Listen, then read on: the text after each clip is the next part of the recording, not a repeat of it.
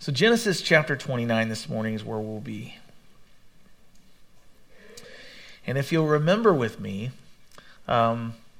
Jacob has recently had you might say, a come to Jesus moment. He has spent a good portion of his life as a heel catcher or a cheap shot artist. He's spent his life scheming and trying to get things done in his life by his own strength.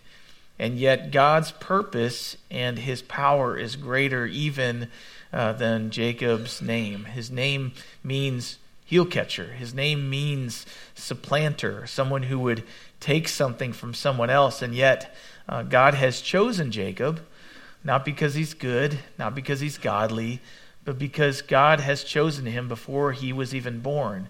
When he was still in his mother's womb, God chose Jacob to make his name great.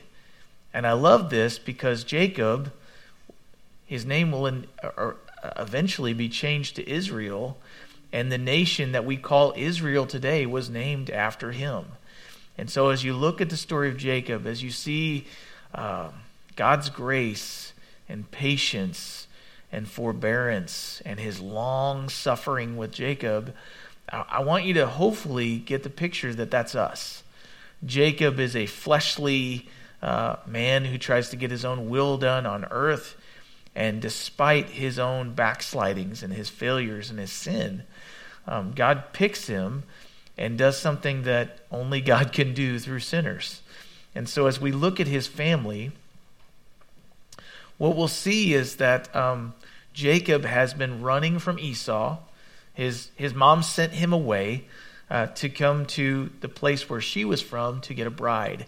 If you remember the story of Isaac, where Isaac did not go to get his own bride, but his father Abraham sent his servant Eliezer to go and get him a bride from the same place. And you might say, well, isn't Jacob supposed to have a servant go get a bride for him? And what I would say is what the New Testament says is that each one of us is saved by grace through faith, and it's not of works, and yet each one of us has our own individual path of salvation. Jesus is the only way to be saved, but not every path that God had. God's not a cookie cutter God. And so he doesn't have each one of us walk through the same things, because he's trying to boil things out of each one of us that are different. And yet, what he says through the writer Paul is, each one of you should work out your own salvation with fear and trembling. Each one of you should fear the Lord, which is the beginning of wisdom, and let him work in and through you in the way that he wants to individually cook you, if that makes sense. He's making something in us. He's producing faith. He's producing the fruit of the Spirit. And as he does that, each one of us come from different walks of life. Each one of us have a different past. Each one of us have something that is totally different than the other.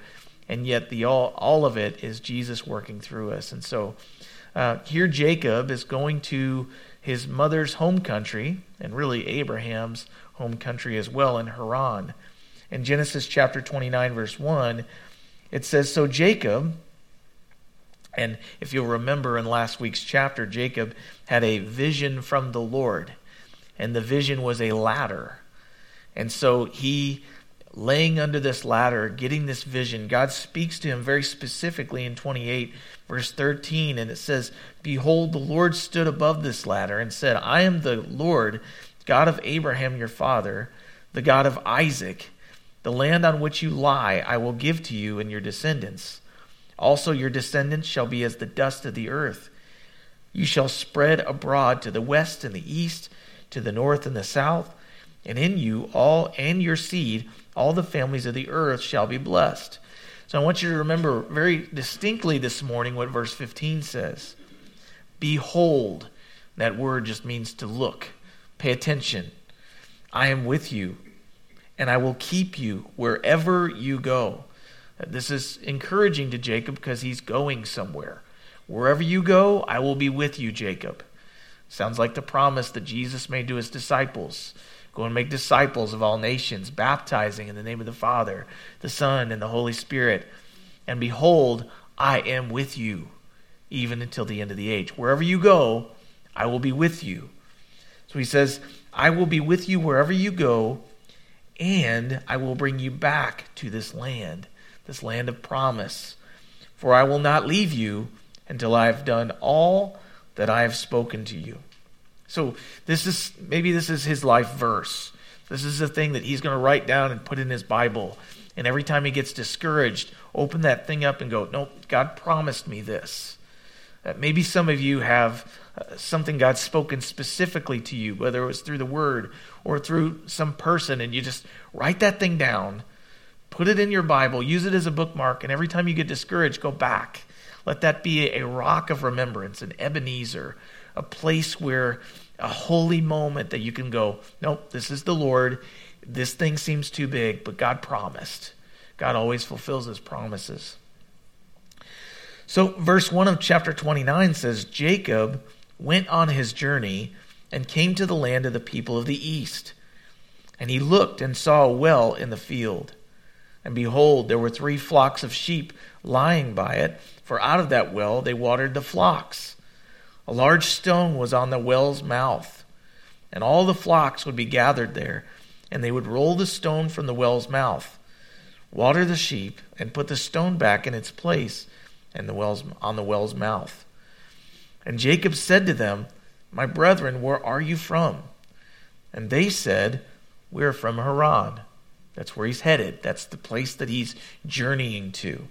They didn't have road signs. They didn't have mile marker 42. They didn't. So he's going, hey, where are you guys from? And if they say Haran, that means he's close, because no shepherder is going to walk multiple days to go water his flock. So exit sign, exit now. Here you are. You're at Haran. Then he said to them, Do you know Laban, the son of Nahor? He's looking more specifically for his family. And he's listening for his GPS to say, turn around, recalculating, or keep going. And they said simply, we know him. I find that phrase very subtle and yet very short and very clear. They're saying we know him. They don't go into much detail. We're going to find out later that Laban was probably well known. He was maybe this is a bad word, but I hope not, shyster. He was crafty. He was shifty. He was known for burning people in deals. And he's going to do that in the life of Jacob. And so they said, we know him. So he said to them, kind of pressing, is he well? And they said, he is well. And look, his daughter Rachel is coming with the sheep. Don't stop talking about him. Here comes his daughter. And so then he said, look, it is still high day. It's not time for the cattle to be gathered together. Water the sheep and go and feed them. But they said, we cannot until all the flocks are gathered together, and they have rolled away the stone from the well's mouth, and then we water the sheep. Now while he was still speaking to them, Rachel came with her father's sheep, for she was a shepherdess. So she's a roamer. She's a shepherdess. She was in the field. She was a hard worker. And it came to pass when Jacob saw Rachel, the daughter of Laban, his mother's brother, and the sheep of Laban, his mother's brother, that Jacob went near and rolled the stone from the well's mouth and watered the flock of Laban, his mother's brother. And then Jacob kissed Rachel and lifted up his voice and wept. And Jacob told Rachel that he was her father's relative and that he was Rebekah's son. So she ran and told her father. Then it came to pass, when Laban heard the report about Jacob his sister's son, that he ran to meet him and embraced him and kissed him and brought him to his house. So he told Laban all these things. And Laban said to him, surely you are my bone and my flesh, which kind of rings true back to Genesis, where Adam is there and he's naming the animals, and God produces for him a wife from an element of his side and forms her and then brings her to him, presents her to him, and Adam responds with what? You are bone of my bone and flesh of my flesh. Whoa, man. And so as he's looking at this relative of his, truly they're from the same, and perhaps he was looking at physical features going, oh, you definitely look like my sister. But all that said, they're cousins. And so as they meet, what I want to point out is at this point, he's going to a family reunion to get his wife, which to us is like, what? You might pick out a state and say, that's what happens in that state, whatever it is. But that being said, in this culture, this was what he was told to do, to go get a wife, a bride from his family. And yes, they were cousins. You might say from this passage, they were kissing cousins. But the deal is, at this point, this was not yet abolished from something they couldn't do. And so while they are related, it's not like it is now. And so God, through this, uses this people. And I reminded you last week and probably the week before that he's getting a bride from the descendants of Shem. Blessed be the God of Shem from early Genesis after the flood. Shem, Ham, and Japheth. The people of the land were Canaanites, descendants of Ham. The people of Canaan, according to the word of God, were a cursed people. And he wasn't saying that because he was cursing them, but he knew what they would do with their freedom, and they would worship other gods. And so they were not to intermarry with the Canaanites. And so we'll see this as a theme throughout the Old Testament. But that being said, we have Jacob here meeting Rachel. Now remember, Esau, his brother, man's man, strong, burly, hunter. And then Jacob, he was a man that hung out in the house. He was a man who cooked. He was a homemaker. And so it's interesting to me that Scripture points out that they typically wouldn't remove the cover off the well until all the herds were there, because it took multiple shepherds and shepherdesses to remove the cover to water the sheep. But all of a sudden, there seems to be this motivation for Jacob as he sees Rachel. All of a sudden, he's compelled, he's attracted, and he's got the strength of 10 men. He's lifting the cover off here, let me take care of that. Which way to the weight room? Is it over there? Is it over there? But nonetheless, he is motivated, much like some of the young men in this room probably, if they see a young lass who they're attracted to, all of a sudden, they're not homemakers anymore. They're men's men. They're going to open the door. They're going to, drive to the front. They're going to go, do all the things that you do when you first fall in love. And I'm not talking about lust. I'm talking about when you're interested in a woman, that all of a sudden, I would do anything for her. And I would submit to you that this type of love that lifts, love lifts the mouth of the well. And yet, what happens in marriages many times is this thing goes away, because it's like, now I've captured her. I've done all I need to do, and now I'm going to veg. The problem is that if you want to be attractive to your wife still, men, do the first things. Do the heavy lifting. Open the door. Drive to the front of Walmart and, open the door and let her in. The first love is a very important aspect of marriage, but I'm getting off on a rabbit trail. The well is a meeting place. It's the water cooler of the Middle East. They have no rivers, and so they had all these wells. And so basically, if you're going to meet people from a town, you'd go to the well. And if you remember our study about Isaac finding his bride through Eliezer, if you were going to meet a woman, you would meet them at the well at a particular time when everyone would come to the well, unlike John chapter 4, where Jesus went to the well when no one else would go there. He went when the outcasts would go. And so the question becomes, do you know Laban? And they do. Okay, do you know Laban's family? How are they doing? And then Laban's daughter Rachel shows up. And Jacob rolls the stone away by himself in order to be a blessing to who he hopes to one day he be his bride. And I believe this is a picture or a type of Christ. Jesus is inside of the tomb for 3 days. And yet on the third day before the sun rose, the well is opened. The well, the spring of life, but it's a tomb. A place where we would normally only see death is opened up and life comes out of it. Resurrected life, new life by the power of God. And yet that life is offered for the bride of Christ, who he desires to be his bride. He so loved the world that he gave his only begotten Son, that whosoever would believe in him would not perish, but instead drink from the well of life. Do you ever think how ludicrous that sounds to the world? That the wellspring of life came out of a nasty tomb? It doesn't make any sense, but that's what God does. He brings life from death. So he rolls the stone away, and Jacob then, after having lifted the stone and kissing Rachel, who he apparently is infatuated with, he cries out and he weeps. He shows his softer side, his real true self. He kind of sheds tears. And some of you might be the more emotional type. But here, verse 12 through 14, he says, hey, we're related. And then he meets up with Laban. A love story, right?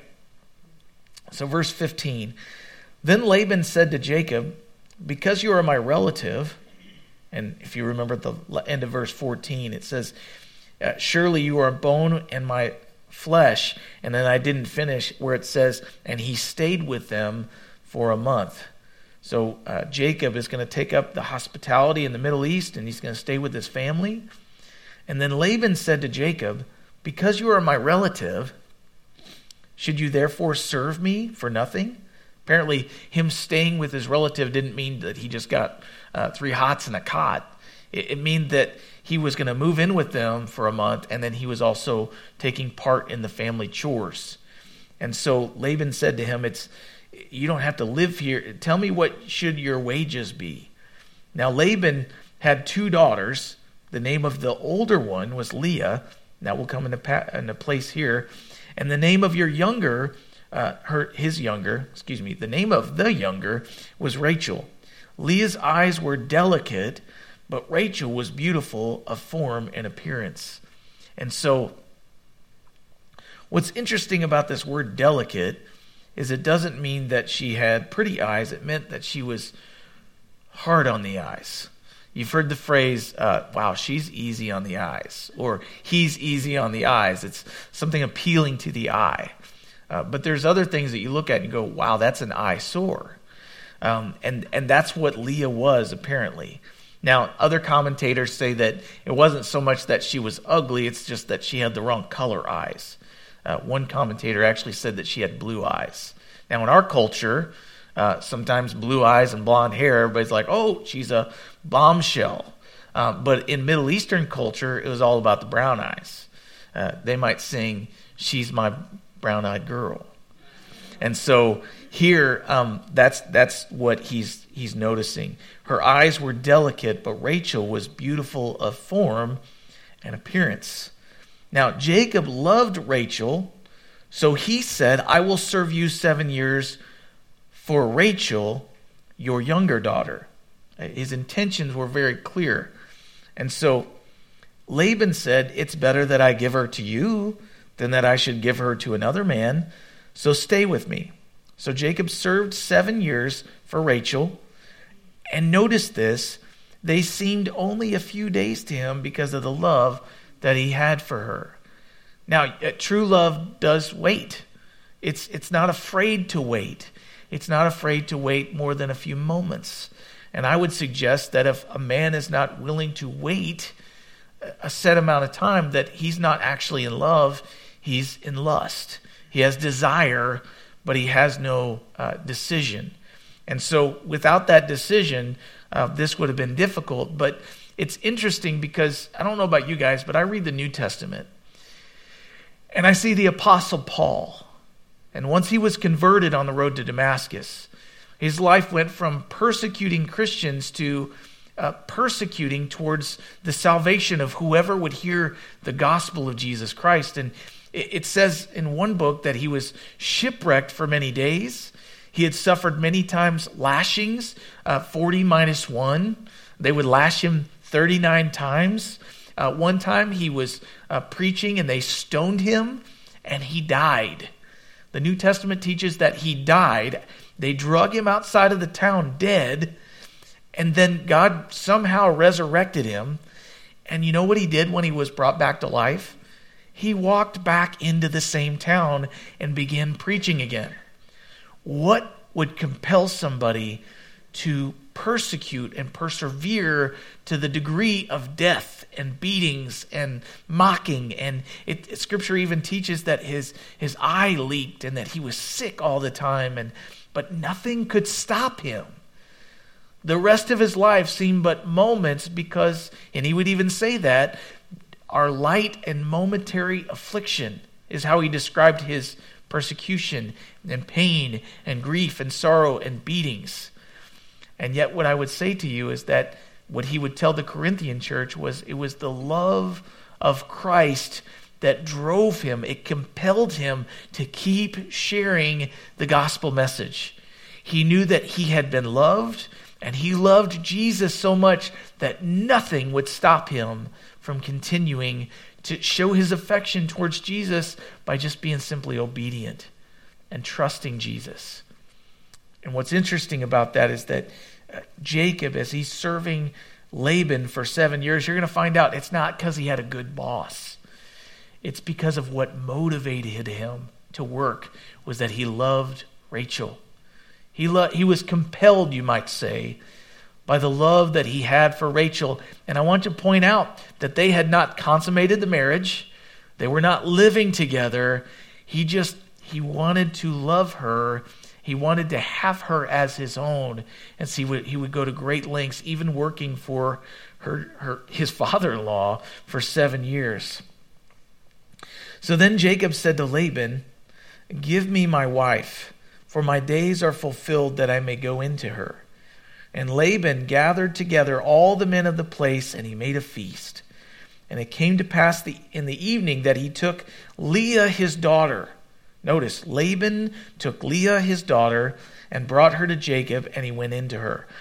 Now recognize that in the marriage, she'd be wearing a veil, she'd be covered Middle Eastern style, and so he wouldn't recognize her other than she was a person walking towards him.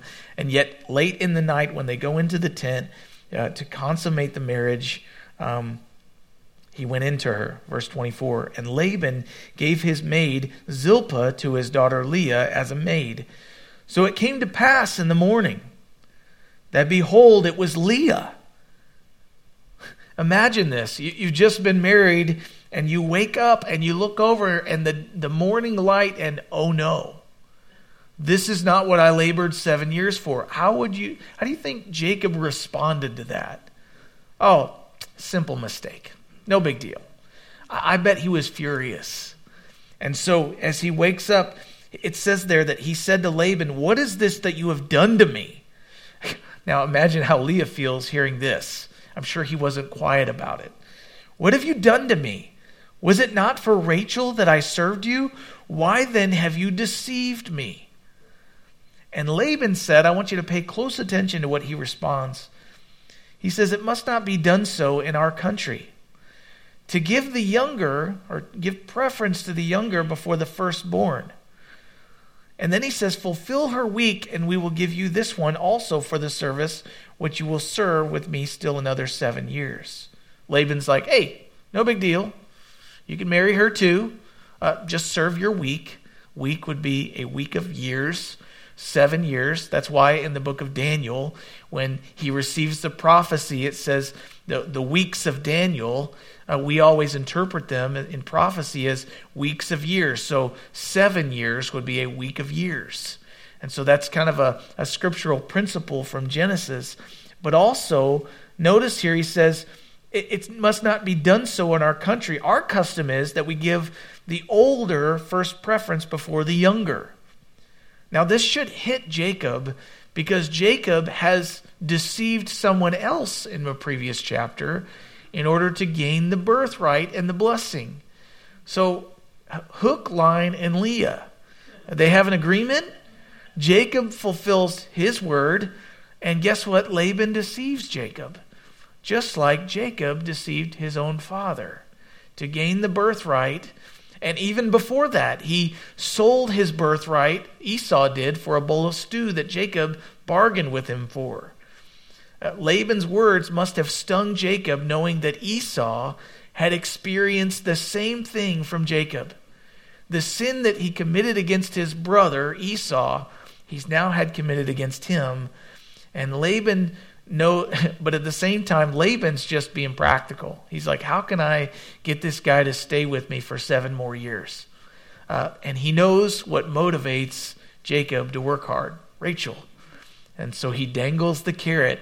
Well, if you just work 7 more years, it's no big deal. I mean, these 7 years went by quickly. Why not 7 more?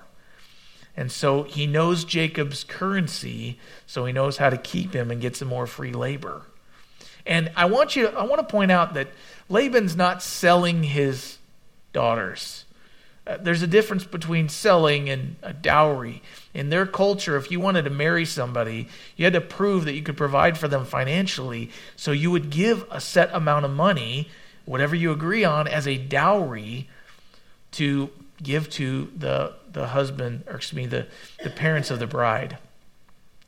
But I want to take a minute and point out that Jacob's really just getting a taste of his own medicine.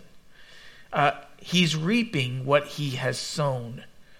In Galatians chapter 6, Paul the Apostle writes to the Galatian church and he says, don't be deceived. Interesting phrase as we've studied this passage. Don't be deceived. God cannot be mocked. A man reaps what he sows. Whoever sows to please their fleshly desires, from the flesh they will reap corruption or destruction. And whoever sows to please the Spirit, from the Spirit will reap eternal life. If you sow to the flesh, you'll reap the flesh. If you sow to the things of the Spirit, then the Spirit will be in increase in your life. And I love this because even in Hosea, it says there that they sow to the wind and they reap the whirlwind. And I want to point out 3 principles of sowing and reaping. Those of you getting ready to start your annual gardens, you already know these things. But there's spiritual implications to gardening. 3 principles of sowing and reaping. Number 1, you reap what you sow. So if you sow tomato seeds, you're going to reap tomatoes, hopefully, right? You're not going to reap cucumbers. You're not going to reap jalapenos. You're not going to reap apples. You're going to sow tomatoes and you're going to reap tomatoes. You also reap more than you sow. If you put 1 seed in the ground and you got 1 plant, what good would that do? Except when that plant comes up, it has multiple seeds on it. Some of those seeds will be used for sowing again, and some of those things will be used for eating. That's the fruit, right? You reap more than you sow. And then you always reap later. Many people become believers. And when they become believers, they have things that they've sown in their lives. And when those things begin to grow up and produce fruit, they go, why isn't God taking care of me? Here's the thing. God forgives our sin. He takes it as far as the east is from the west. One prophet actually writes that he puts it at the bottom of the sea. And when the new heaven and the new earth come, the millennial kingdom, guess what? There's no sea in that new earth. Our sins are blotted out. They're taken care of completely. And yet practically, the consequences for our sin before Jesus, we still have to deal with them. Many broken families, many sins that we've committed in the past, the consequences, the fruit that was produced from them, we're not getting away from that. It's going to happen. But in Jesus, God will even use that consequence to drive us even further into his arms. And so God has reasons for allowing those things.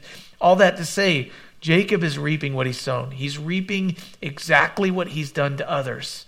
He's receiving that as his own. So what's the Christian response to reaping what we've sown?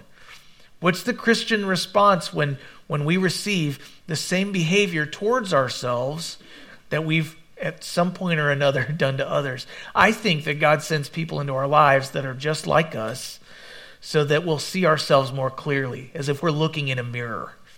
But what did Jesus say? In Matthew chapter 7, I'm going to turn there. There's this very famous passage from the Sermon on the Mount where Jesus says, "Judge not, that you be not judged. For with what judgment you judge, you will be judged. And with the measure that you use, it will be measured back to you. Why do you look at the speck in your brother's eye, but do not consider the plank in your own eye?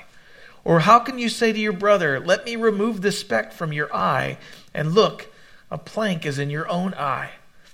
You hypocrite. Boy, Christians don't like that word, do we? The world doesn't either.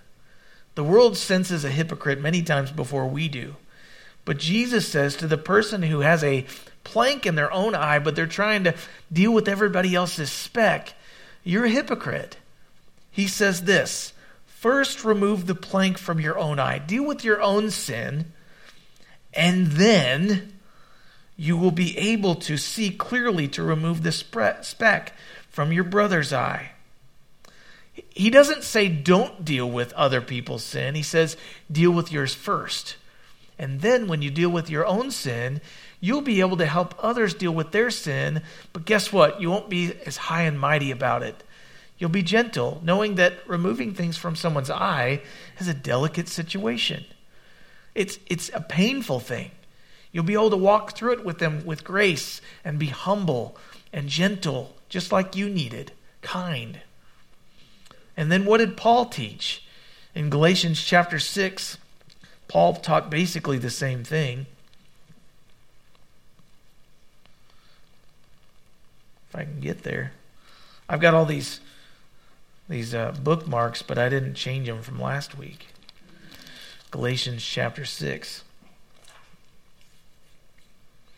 In verse 1, he says this, Brethren, if a man is overtaken in any trespass, you who are spiritual, restore such a one in a spirit of gentleness, considering yourself, lest you also be tempted. Bear one another's burdens, and in doing so you will fulfill the law of Christ. What was the law of Christ? Love the Lord your God, and love your neighbor as you love yourself. Bear one another's burdens, and you will fulfill the law of Christ. For if anyone thinks himself to be something, when he is nothing, he's only deceiving himself. But let each one examine his own work, and then he will have rejoicing in himself alone, and not in another. For each one shall bear his own load, dealing with our own personal sin. And so, in Matthew chapter 7, verse 12, Jesus said this. He said, in everything do to others what you would have them to do to you. For this sums up the law and the prophets. And then in Galatians chapter 6, verse 9, Paul writes, let us not become weary in doing good. What is that good? Bearing one another's burdens, restoring one another in a spirit of gentleness. For at the proper time, look at this, I don't think it's coincidence, we will reap a harvest if we do not give up. And that harvest is a harvest of righteousness. We're sowing kindness. We're sowing to the Spirit. And so as we do that, we're responding to those perhaps that are doing the same things that we've done in the past, but they're still doing them. And I want to point out something that's interesting about that I didn't put in the slides.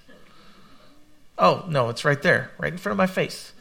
Be careful, because my sin, and think about this from your perspective, my sin always looks worse when I see you doing it. And your sin always looks worse when you see other people doing it.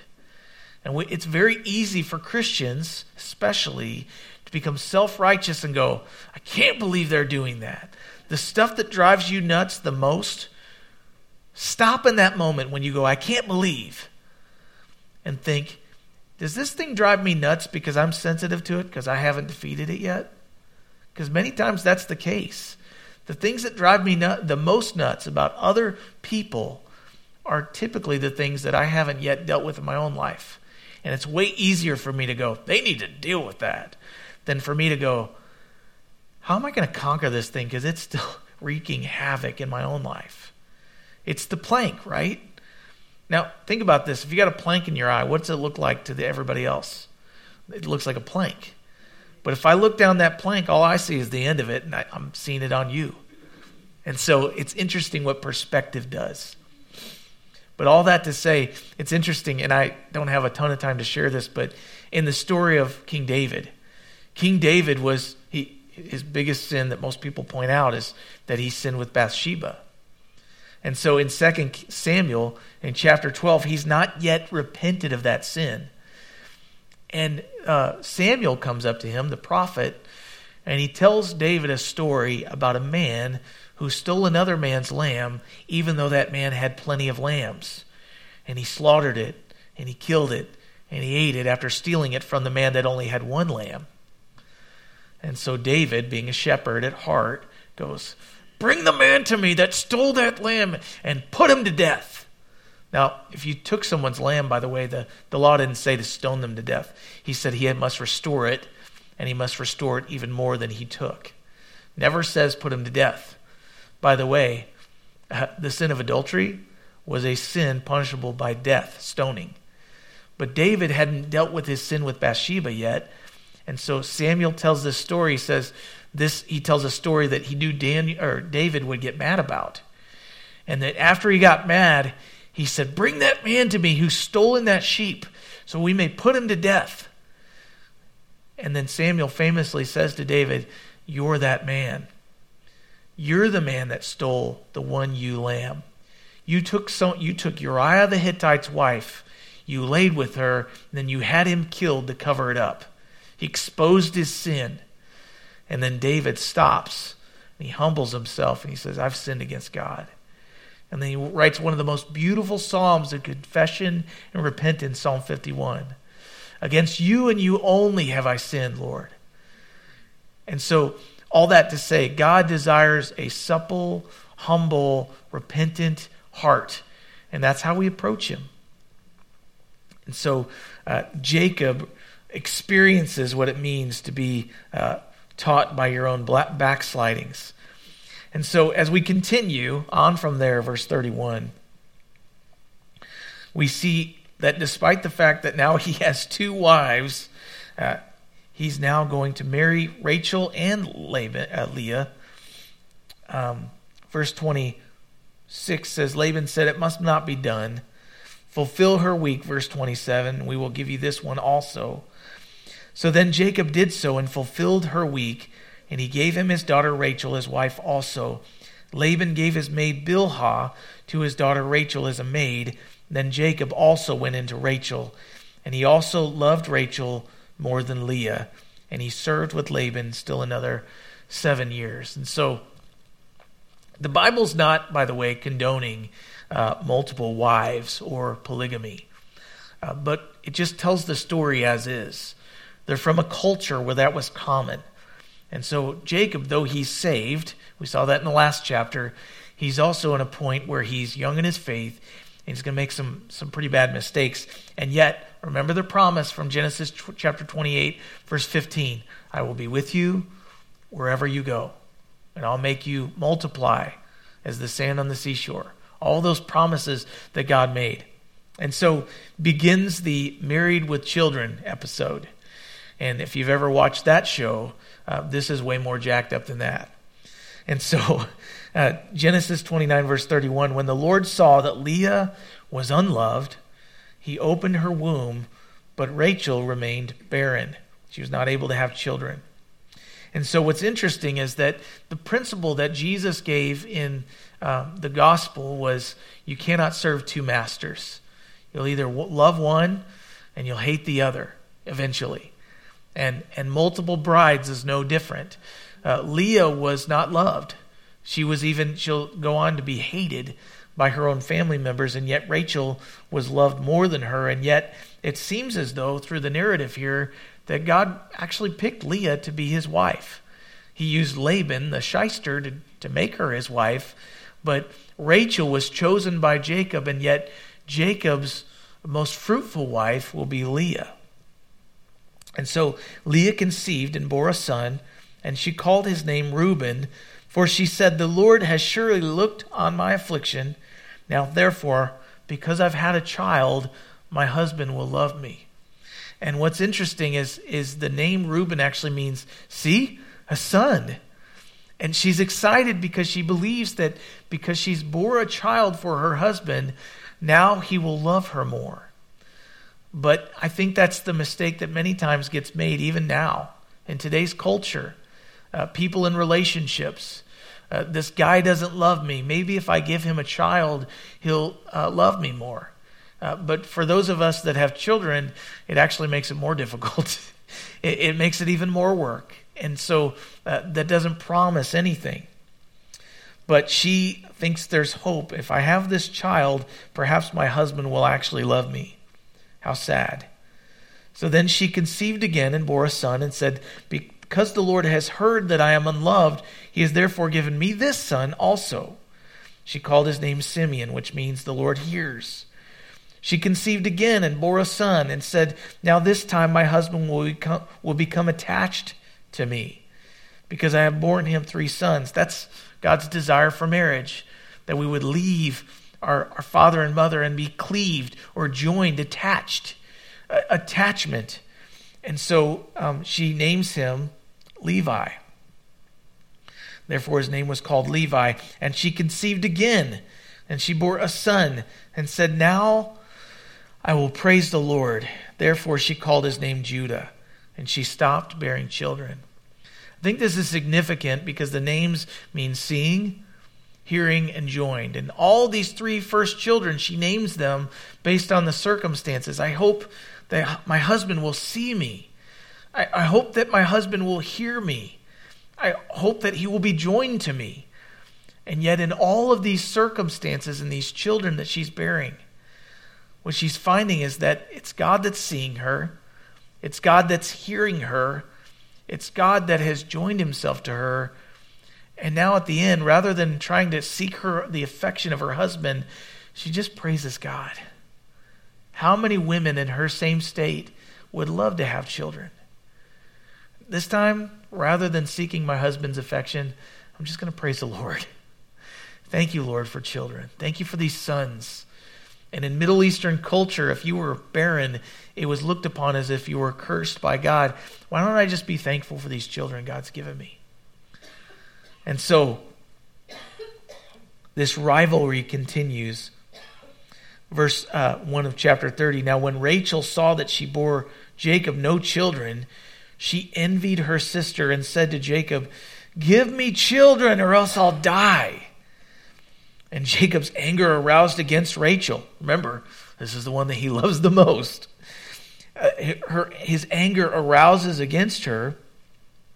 And he said, am I in the place of God whom has withheld from you the fruit of the womb? And so she said, here's my maid, Bilhah. Go into her, and she will bear child on my knees, that I also may have children by her. They're still very much descendants of Abraham. They're still very much descendants of the culture he came from. And this was acceptable in their culture. Take my children and the children, my servant, and the children that they have will be mine. Then she gave him Bilhah, her maid, as wife. And Jacob went into her, and Bilhah conceived and bore Jacob a son. And Rachel said, God has judged my case, and he has also heard my voice and given me a son. Therefore she called his name Dan, which means judging. And interestingly enough, he will end up being the tribe from which all of the judges of the book of Judges in Israel come from. And Rachel's maid Bilhah conceived again and bore Jacob a second son. And Rachel said, with great wrestlings I have wrestled with my sister, and indeed I have prevailed. So she called his name Wrestling, which is Naphtali. So when Leah saw that she had stopped bearing, she took Zilpah, her maid, and gave her to Jacob his wife. And Leah's maid Zilpah bore Jacob a son. And Leah said, a troop comes. Look at all these kids. So she called his name Gad. And Leah's maid Zilpah bore Jacob a second son. And Leah said, I am happy, for the daughters will call me blessed. So she called his name Asher, which means happy. Now Reuben went in the days of wheat harvest and found mandrakes in the field and brought them to his mother Leah. And Rachel said to Leah, please give me some of your son's mandrakes. And she said to her, is it a small matter that you've taken away my husband? Would you take away my son's mandrakes also? And Rachel said, "Therefore he will lie with you tonight for your son's mandrakes." Mandrakes were meant to be a fertility help, perhaps even an aphrodisiac. And so the idea was she basically bought her husband's affection for the night by her son's mandrakes, much like what happened with purchasing his birthright, which happened in Jacob's life, purchased Esau's birthright with a bowl of lentils, a bowl of beans. So when Jacob came out of the field in the evening, Leah went out to meet him and said, "You must come in to me, for I have surely hired you with my son's mandrakes."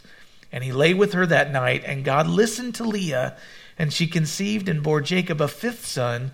And Leah said, "God has given me my wages, because I have given my maid to my husband." So she called his name Issachar.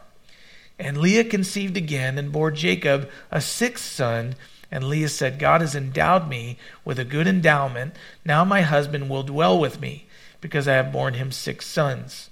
So she called his name Zebulun, which meant dwelling. And after that she bore a daughter and called her name Dinah. And we'll find out later what happens with Dinah. So then God remembered Rachel.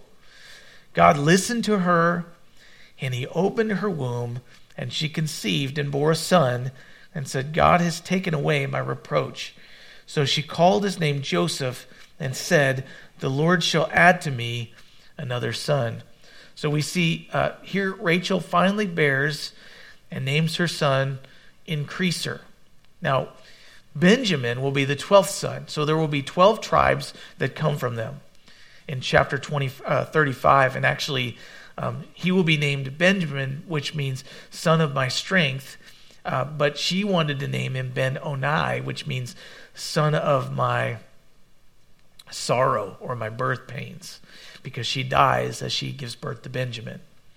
But I want you to notice that Leah was more fruitful than Jacob's favorite.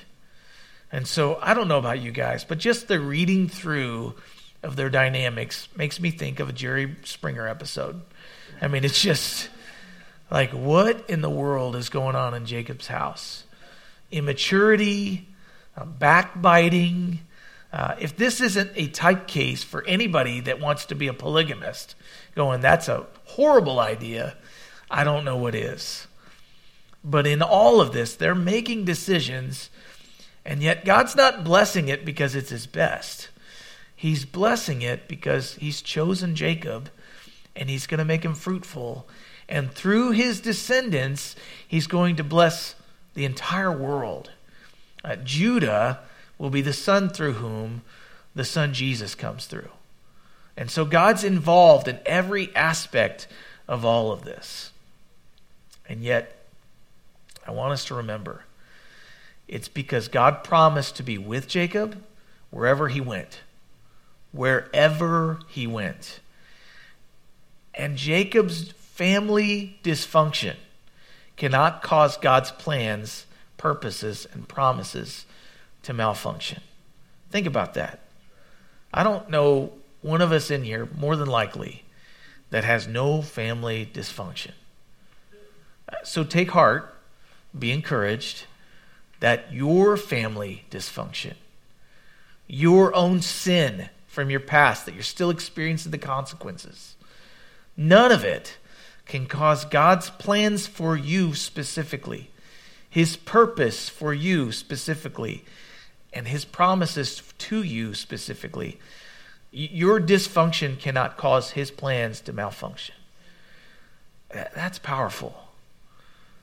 And so, Father, we thank you for this graphic and yet wonderful picture of how you work in our lives, many times despite us.